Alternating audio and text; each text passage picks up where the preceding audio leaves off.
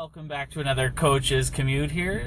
Sean from Sport Travel, and it's Friday morning, and today we're talking breakfast. A lot of consideration should go into breakfast and what type of breakfast the team is looking for. A lot of the hotels will label their breakfast something different, continental, deluxe continental, buffet, different things, and sometimes it can be confusing, and unfortunately some of the hotels will name it one thing that may be a bit of a marketing ploy and try to get you to book based on how they word the breakfast, and they may trump it up a little bit based on what's actually there.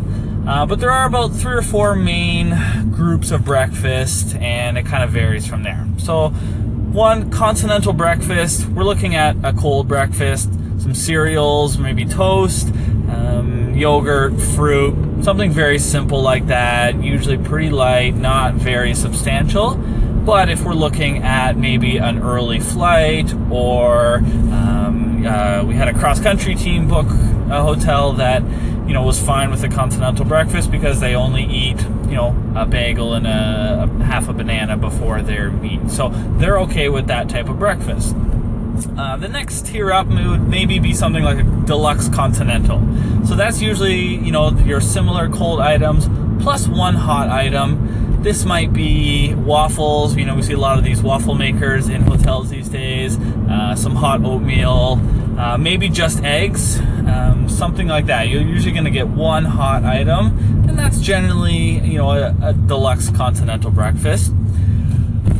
The next one would just be a hot breakfast. So, we're looking at eggs, meat, and potatoes. Usually, those 3. The meats or the potatoes, the exact types may vary from, week to week, day to day, depending on that hotel. But usually, you're getting a pretty full, hearty breakfast there.